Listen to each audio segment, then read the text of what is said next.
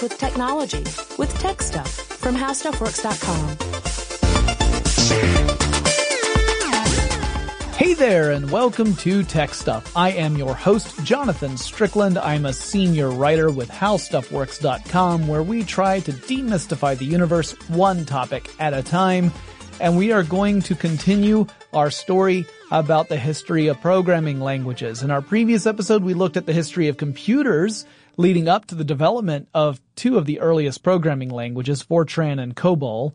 Technically, there was another language that is considered to be the earliest or the second earliest, and really one more that's technically earlier than both of those as well, but wasn't known about outside of Germany for the longest time. We'll cover all of that in this episode. But I'll have a slightly different structure from the last one. So in the last one, I tried to stay on a roughly chronological path, going year by year, talking about developments as they happened in actual history. But with programming languages, that can get really confusing, and it also requires lots of jumping back and forth between the different families of programming languages, because while certain new ones were starting to emerge, older ones were continuing to evolve.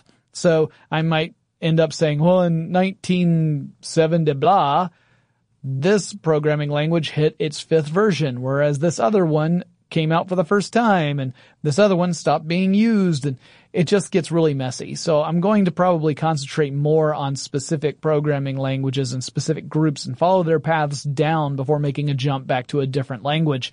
I'll also do my best to explain some of the general concepts in programming. There are way too many individual programming languages to go into detail in a single episode. It would take lots of episodes to talk about all the different programming languages.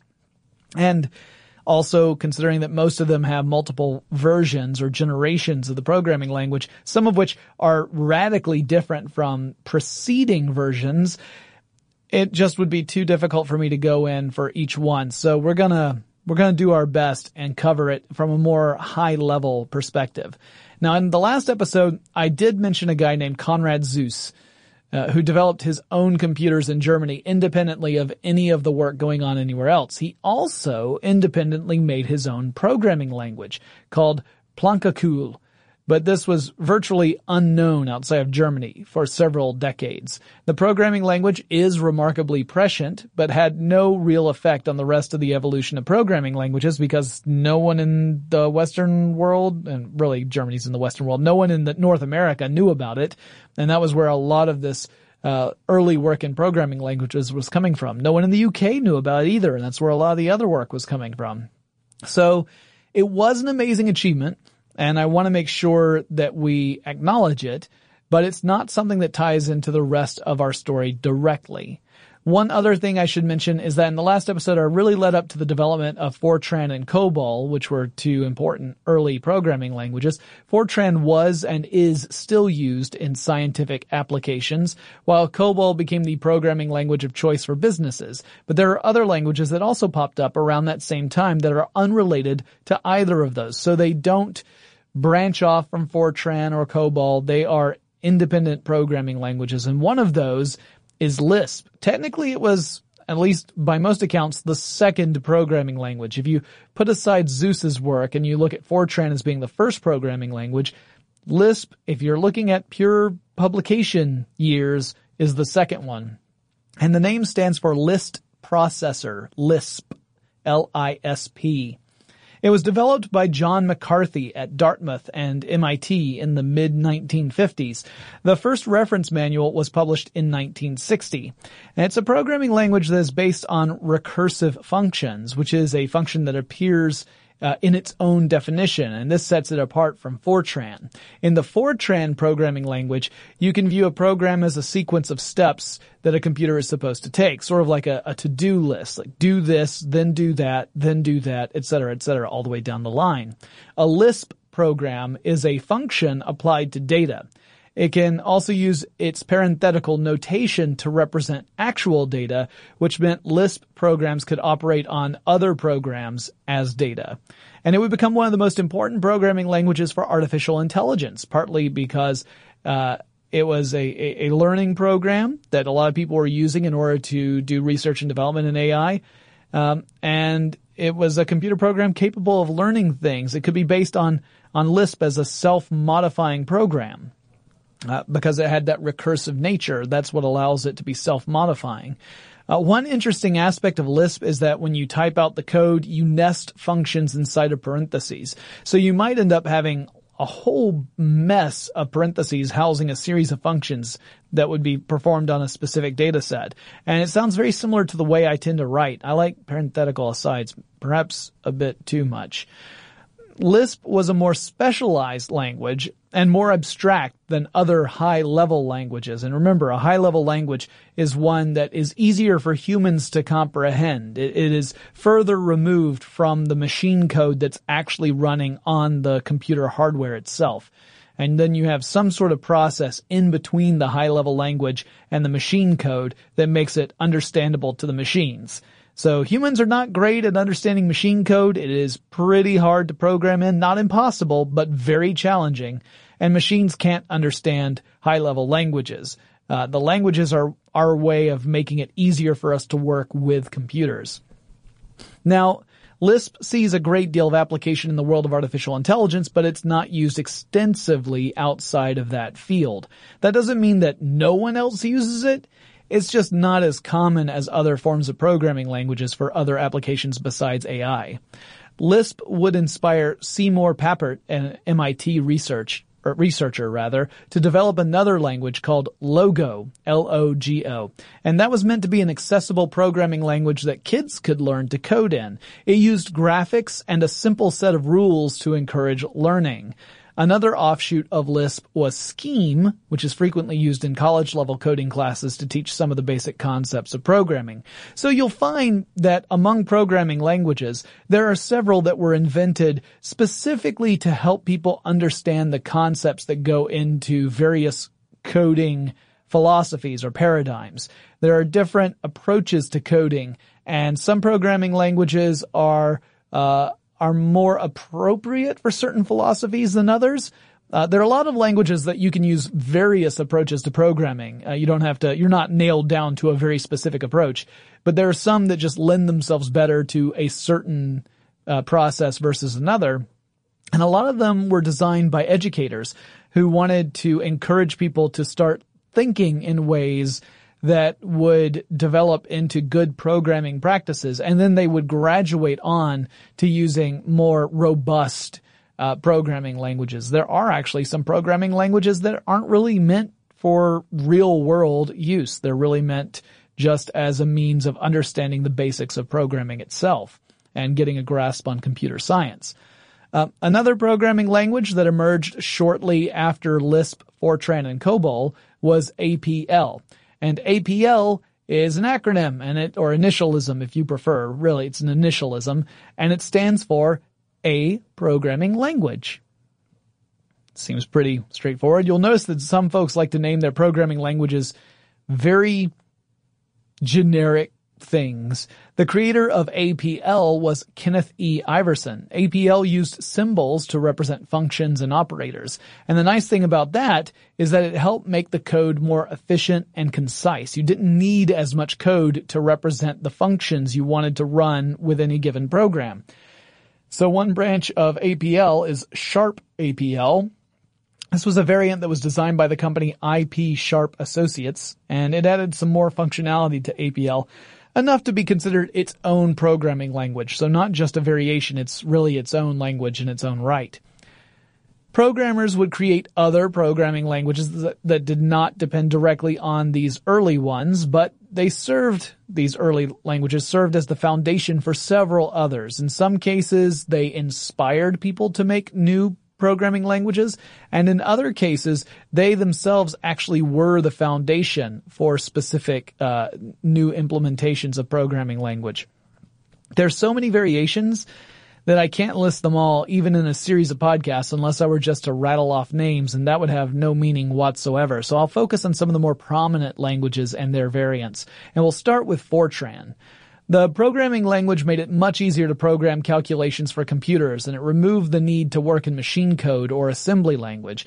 Fortran launched in 1957. The basic language received several updates. Fortran 2 came out in 1958 and introduced some new features, such as the ability of programmers to create subroutines and functions, which meant they could use the same code repeatedly in future programs or within the same program, and it saved a lot of time. There was no need to reinvent the wheel with every implementation. Other updates would follow. The first truly machine-independent version of Fortran came out in 1961. It was Fortran 4. This was the first version that could run on different computer architectures so that the same program created in Fortran 4 would run across different machines. But this wasn't yet a standardized language unrelated to any specific type of computer. It still was limited to a family of architectures. But that would change with the next version of Fortran. In 1962, you had a group called the American Standards Association, and they created a set of standards for the next round of programming languages, and their goal was to make them architecture agnostic. They didn't want programmers to have to reinvent their programs with every different architecture of computers out there. To do so would just mean that you would write the same program and then have to rewrite it and rewrite it again for every single different architecture you encountered. The language to emerge from that process was Fortran 66. Meanwhile, other programming languages, including several I haven't mentioned yet, were leaving Fortran behind because really Fortran was still kind of limited in what it could do. It was good at what it could do, but it couldn't, it was like a very relatively narrow band of applications. And over the course of several years, computer programmers worked to build out more functionality into Fortran, including creating the ability to make true block if statements and direct access input-output functions. That result was Fortran 77, which became the most widely used programming language in the world. And there are still examples of code written in Fortran 77 today, 40 years later. Fortran 90 was the next version of pure Fortran. It was created to, again, address some of the shortcomings of Fortran compared to other programming languages, such as the ability to allocate memory dynamically. And it was published as a standard by the International Standards Organization in 1991. And there was one more version in 1997 called Fortran 95 ISO. Fortran also spawned a few other languages. One notable family was the ALGOL series of languages, ALGOL. Like Fortran, ALGOL founded its greatest applications in scientific calculations. That's really where it was used for the most part. It introduced a block structure in which coders could insert a block of statements for the scope of variables within the code. And it also incorporated recursion, which is the ability of a procedure to call upon itself. It never really reached commercial success, but it had a profound impact on people developing their own programming languages. So in other words, it wasn't so compelling as to get universal adoption, but it definitely inspired a lot of programmers to give it a whirl and to then incorporate some of those elements into their own programming languages later on. Next, we've got PL/1 programming language. This was from George Radin, a computer scientist who held degrees from Brooklyn College, Columbia University, and the City University of New York. This was a real hybrid language. It borrowed elements from Fortran, from COBOL, and from ALGOL. The name stands for programming language, PL1. It's pretty straightforward. IBM would take PL1 and mush it into PLS. This would remain IBM's programming language of choice until the C programming languages came along a bit later. The PL1 format allowed for more complex processes without the need to build up an enormous amount of code. So in other words, you could use the code to execute a bunch of different operations rather than building each of those operations up from more basic components. It was not only used in scientific and business applications, but also data processing. So we're starting to get into some more general purpose computing at this point. Keep in mind that computers, well before the personal computing age, they tend to be very specific use machines. They weren't necessarily meant to do lots of different things. They were built for specific purposes. And therefore, a lot of these programming languages were tuned to those specific purposes. You didn't have a lot of general purpose computing in those early days. But that's it for the direct Fortran descendants. We'll talk about COBOL just really briefly. Like Fortran, COBOL would evolve over time. There were versions like COBOL 61, ANSI COBOL 74, ANSI COBOL 85, OO or Object-Oriented COBOL. I'll talk about object-oriented programming a bit later in this episode to explain what that actually means, and COBOL 2014. According to the Gartner Group, 80% of the world's business runs off COBOL code. So very influential, and keeping in mind it was like the third big programming language to emerge. It's pretty impressive. So that's the basics for the foundation of programming languages early on. And in the next section, I'm going to look at some of the big programming languages that followed and what those are intended to do. Why are these programming languages in the first place? Once we established them, why did we need more? We'll look at that in a second, but first, let's take a quick break to thank our sponsor.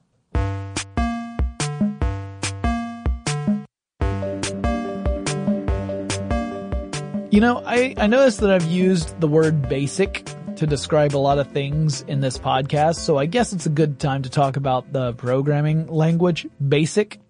Thomas E. Kurtz and John G. Kemeny, students at Dartmouth College, designed the programming language, and they had the intent to create one that was easier to code in than earlier languages. So before BASIC, most languages required a pretty strong grasp on mathematics. So in fact, most of the early programmers and computer scientists like Grace Hopper, you know, the person who we credit with coining the term computer bug, she was a mathematician. In fact, that was what her interest was in. She didn't want to be known as a programmer. She was interested in mathematics.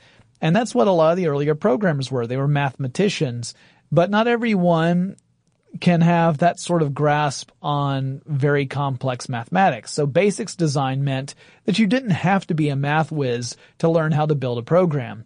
I'm personally thankful for it because that's the programming language I have the most direct experience in. The language did have some hefty limitations, but it wasn't designed to be the last language you'd ever need to learn. It was really to get you into programming.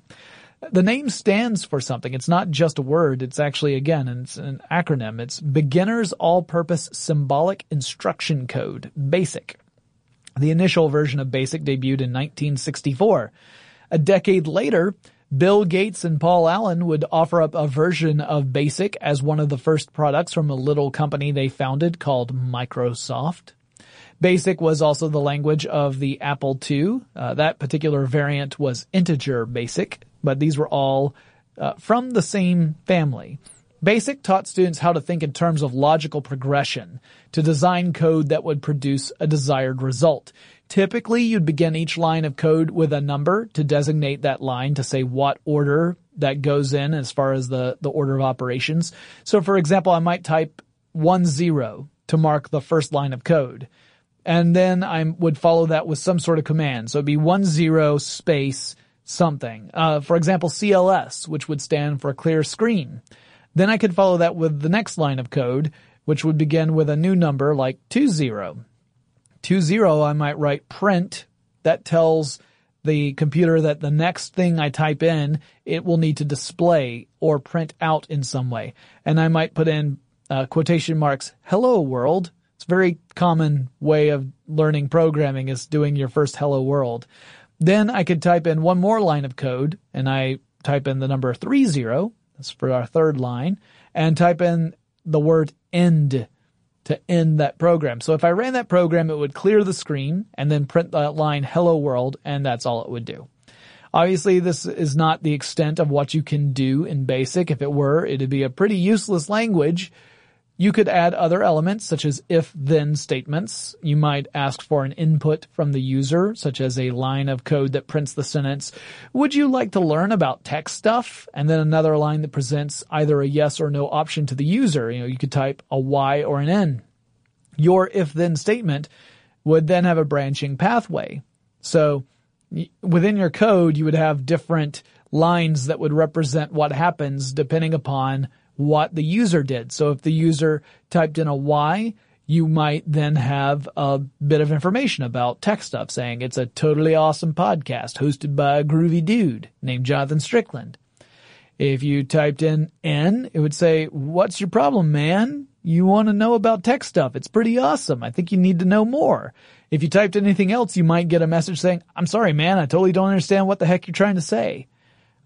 Those are those if-then statements. If user types this, then go to this other line of code.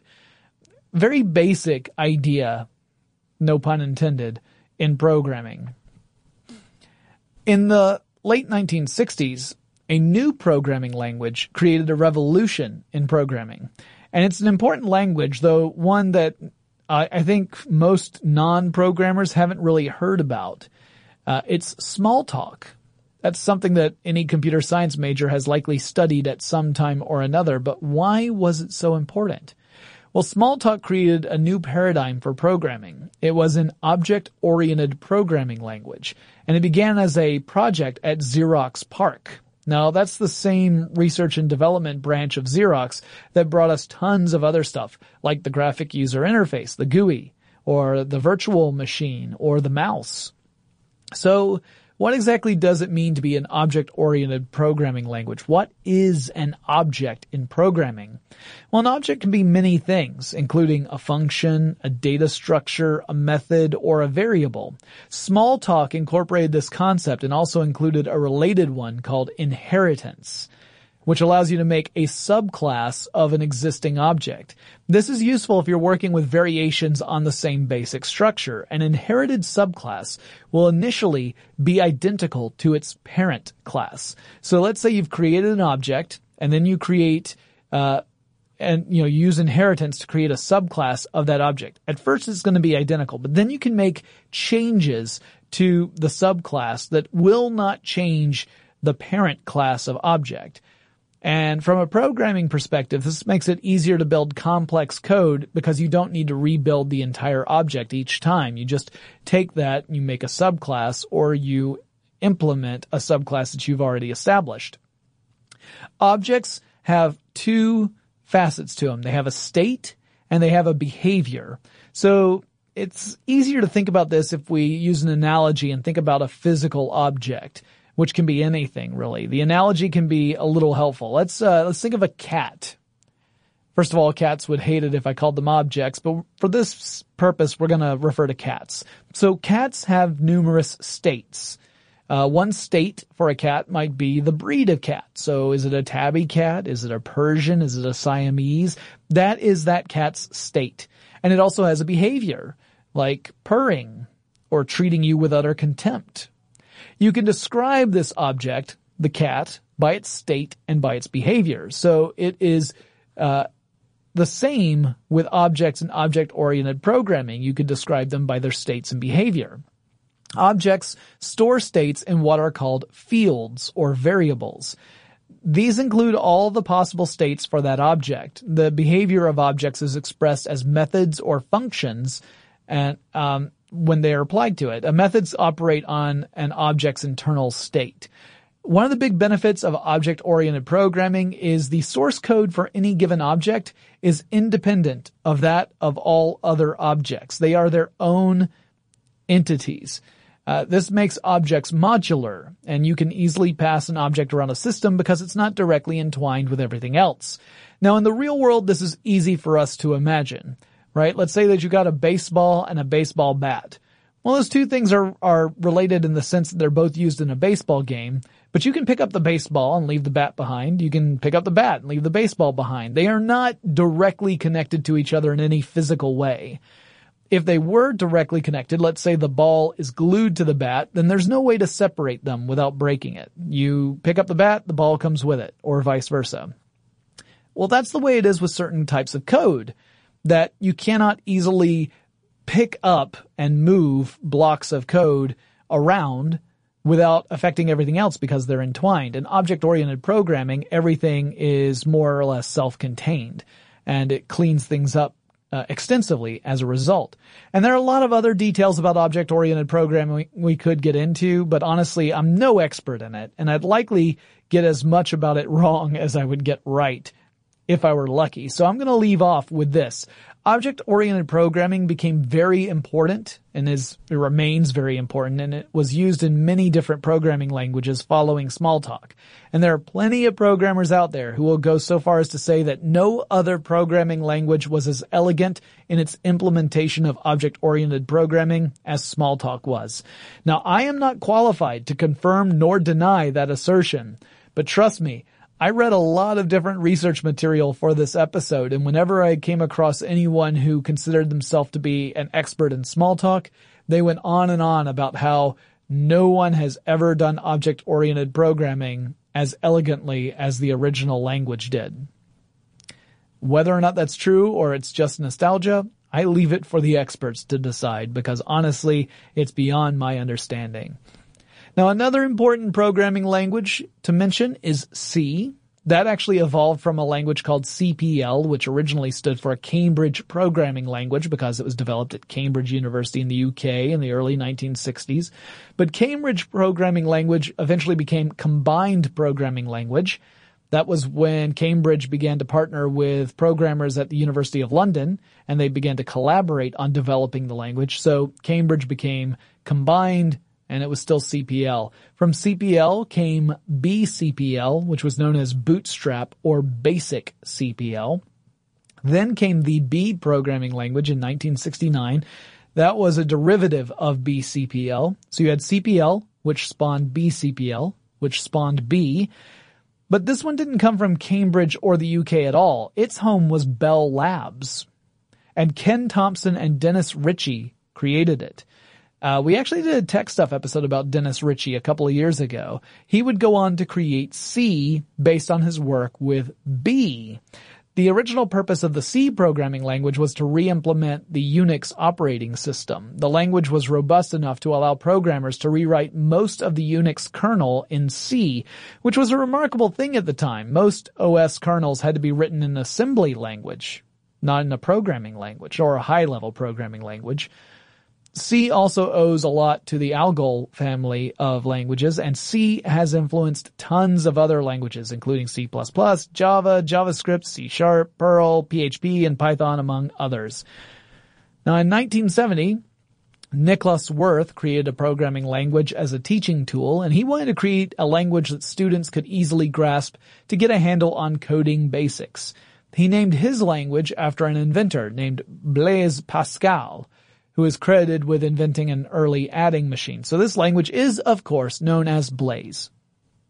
I'm kidding. It's actually Pascal. If you've heard of the Pascal programming language, it's the one that Nicholas Wirth made in 1970. His goal was to teach students to think in steps that would promote good, efficient, structured programming.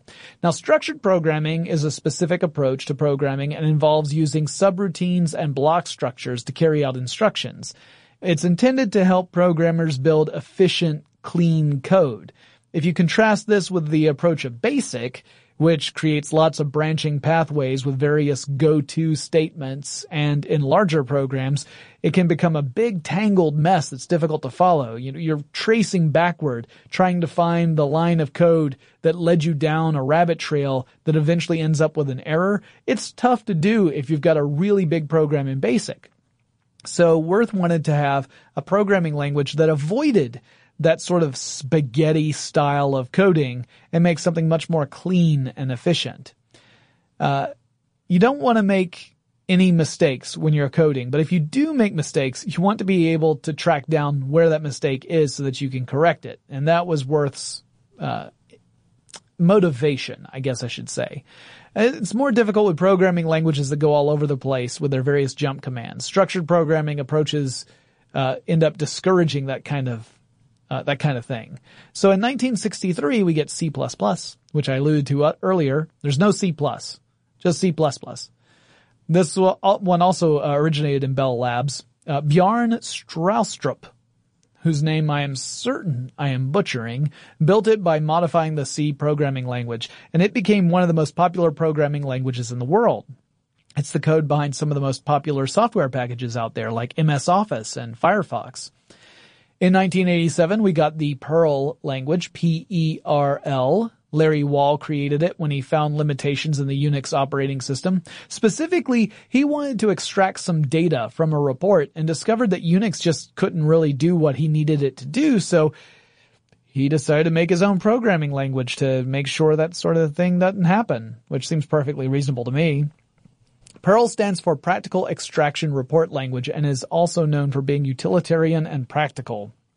Perl has evolved over time, even branching so that Perl 5 and Perl 6 are effectively two separate developing languages, both of which are evolving, and both trace their history back, but they're different enough to be distinct languages. They're not like just variations on each other.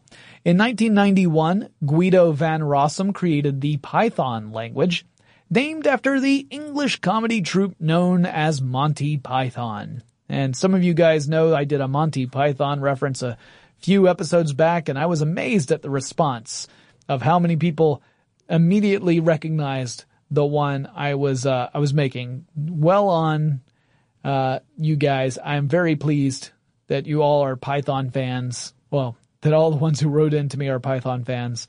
And my hat is off to you. Literally, as it turns out, I have taken off my hat. Now, Van Rossum says that Python was largely born out of boredom. According to the story, he was looking for ways to fill up the time during a Christmas holiday from work, so he sat down and created a programming language, which seems like overkill to me. I think I could probably find other things to do.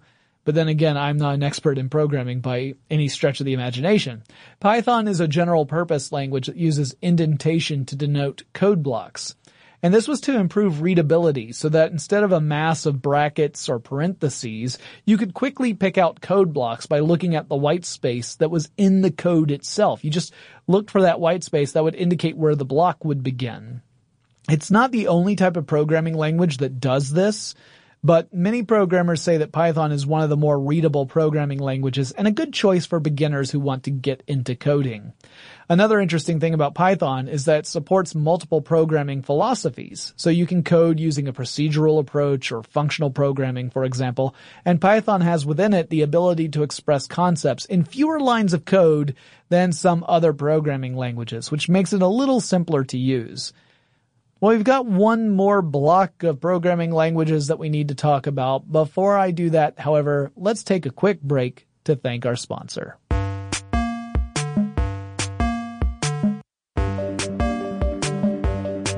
So in 1993, you had a fellow named Yukihiro Matsumoto, who took several programming languages, including Lisp, Perl, Smalltalk, and more, and effectively put them all in a blender, hit that super blend button. You know, he was really shaking them up and created a new language he called Ruby.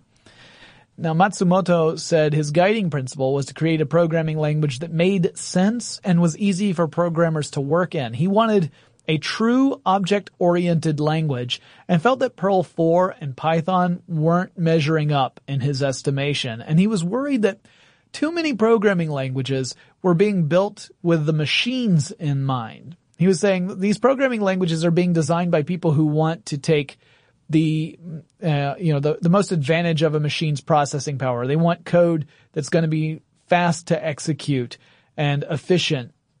But he said that kind of code is not always the most user-friendly or programmer-friendly, and that could be really difficult to program in. So he said you should put the programmer in mind first, not the machine. Worry about how easy it is to use before you worry about how quickly a processor is going to be able to handle the programming language. He says that otherwise your priorities are all wackadoodle, which is me paraphrasing. He didn't actually say wackadoodle, as far as I know. Within Ruby, there is a framework that's been used for building websites, and it is now known by its own name. It is Ruby on Rails. This is a set of rules meant to allow for the quick construction of websites, and it was actually extracted by David Heinemeier Hansen in 2005 from a project he had created for his work at a company called 37 Signals. So there are a lot of similarities between Ruby and Ruby on Rails, but Ruby on Rails is typically reserved specifically for website implementations. In the mid-90s, there was a web developer named Rasmus Lerdorf who was not happy about the Perl scripts he had to use in order to maintain his personal web page. So this is the mid-90s. The web was not old at this point, and he was thinking that this series of Perl scripts he had to use in order to create the functionality he wanted, it just wasn't working the way he wanted to. So he decided he would make a replacement for it. And that became the PHP language, which stood for Personal Homepage Language. Now, according to Lerdorf, there was never any intention on his part to make PHP an actual programming language. It was meant to run scripts to make it easier to maintain a web page, and that was it.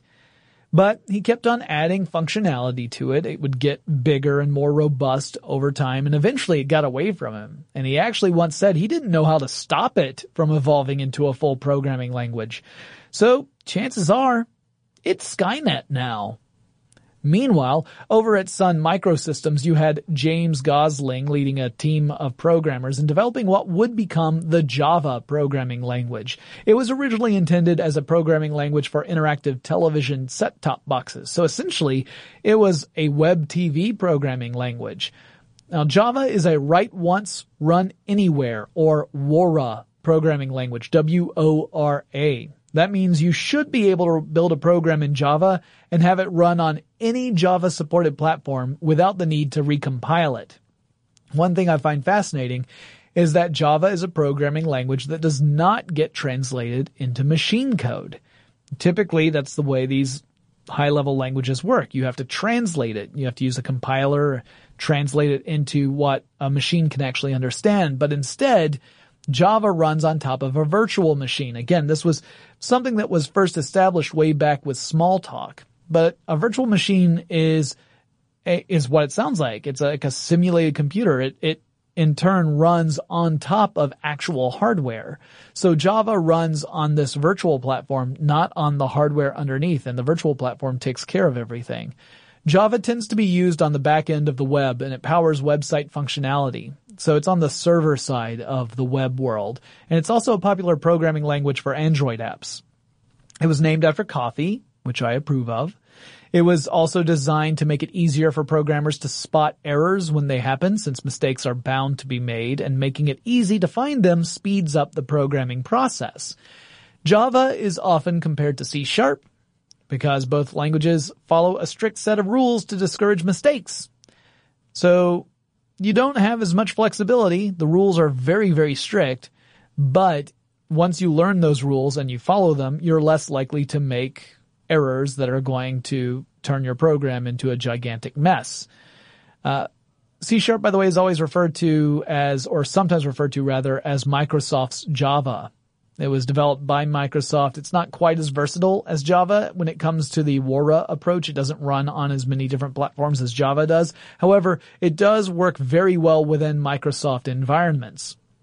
Now, not long after Java emerged, the world got a chance to use JavaScript. And the two names make it sound like JavaScript maybe came from Java, or that they are closely related in some way, and maybe they follow the same rules or have the same syntax, but that's misleading. JavaScript and Java are actually unrelated and have very different semantics. It's an enormous headache if you're trying to explain to someone who doesn't know anything about programming that these two things that are named so similarly have no real connection with one another. Now, originally JavaScript was called Mocha. Brendan Eich developed it over at Netscape as a client-based language, meaning this was a programming language that would run inside web browsers rather than on the server side like PHP would. JavaScript was intended to make websites more dynamic and interactive, and many web-based games are programmed using JavaScript. In fact, it's considered a core technology for the web, along with HTML and CMS, so much so that all modern web browsers support JavaScript without the need for an additional plugin. So while you might need a plugin for something like Adobe Flash, you typically don't need a plugin for JavaScript. It's built into the web browsers themselves. That's how important JavaScript is. Now, this is just a small selection of some of the more popular programming languages out there, and programmers are creating new ones all the time. For example, one young programming language is Swift, which was published in 2014. That's an Apple-based programming language intended so that programmers can develop applications for iOS, macOS, and other Apple operating systems and products. It's a successor to Objective-C, which is the programming language Apple had been relying upon for its OS X products. But that's it. That's all I've got for today. That's it as in that's all I have. Not that's it as in that's all the different programming languages. Again, there are lots of other programming languages. I touched on some of the most popular ones like Java and Python, but there are tons of other ones out there. And while they can seem intimidating to a newcomer, if you're just staring at a sheet of code and you have no grounding in it whatsoever, it's going to look incomprehensible. To you, it might seem like, how could this be any easier to understand than machine code is? But honestly, all it takes is some effort to learn the various rules and the semantics and the syntax of these languages. And pretty soon you're going to be able to make your own code if you're so inclined. So if you're interested in programming, you really should pick up a book or two, especially on languages that sound interesting to you, and just dive into it. You'll learn a lot more about the various approaches to programming and the strengths and disadvantages of each one. And most programmers, they tend to specialize in maybe one or two or maybe three languages. And beyond that, they typically have heard of and maybe worked with a couple, but they don't have a real grounding in them. So that's perfectly fine. It happens. You find what works for you, what speaks to you, and go and explore it. It's a good way to learn more about the ways that we interact with our machines. You'll find out what fits your style, and you'll understand all those awesome programmer jokes that I still have to have people explain to me. Now guys, even though that wraps up this episode, it's not time for me to say goodbye yet, because I have a question for you. Do you have anything you want me to talk about? Because if you do, you need to let me know. Send me an email. The address is techstuff@howstuffworks.com, or drop me a line on the Facebooks or the Twitters. TechStuffHSW is the handle I use at both of those for this show. You can watch me live on twitch.tv/techstuff. I record on Wednesdays and Fridays. Just go to twitch.tv/techstuff. You'll be able to find the schedule right there and see when you can tune in to watch. You can join the chat room. I like to chat with my viewers and find out what's going on in their lives. So be part of the conversation. I look forward to seeing you, and I'll talk to you again really soon.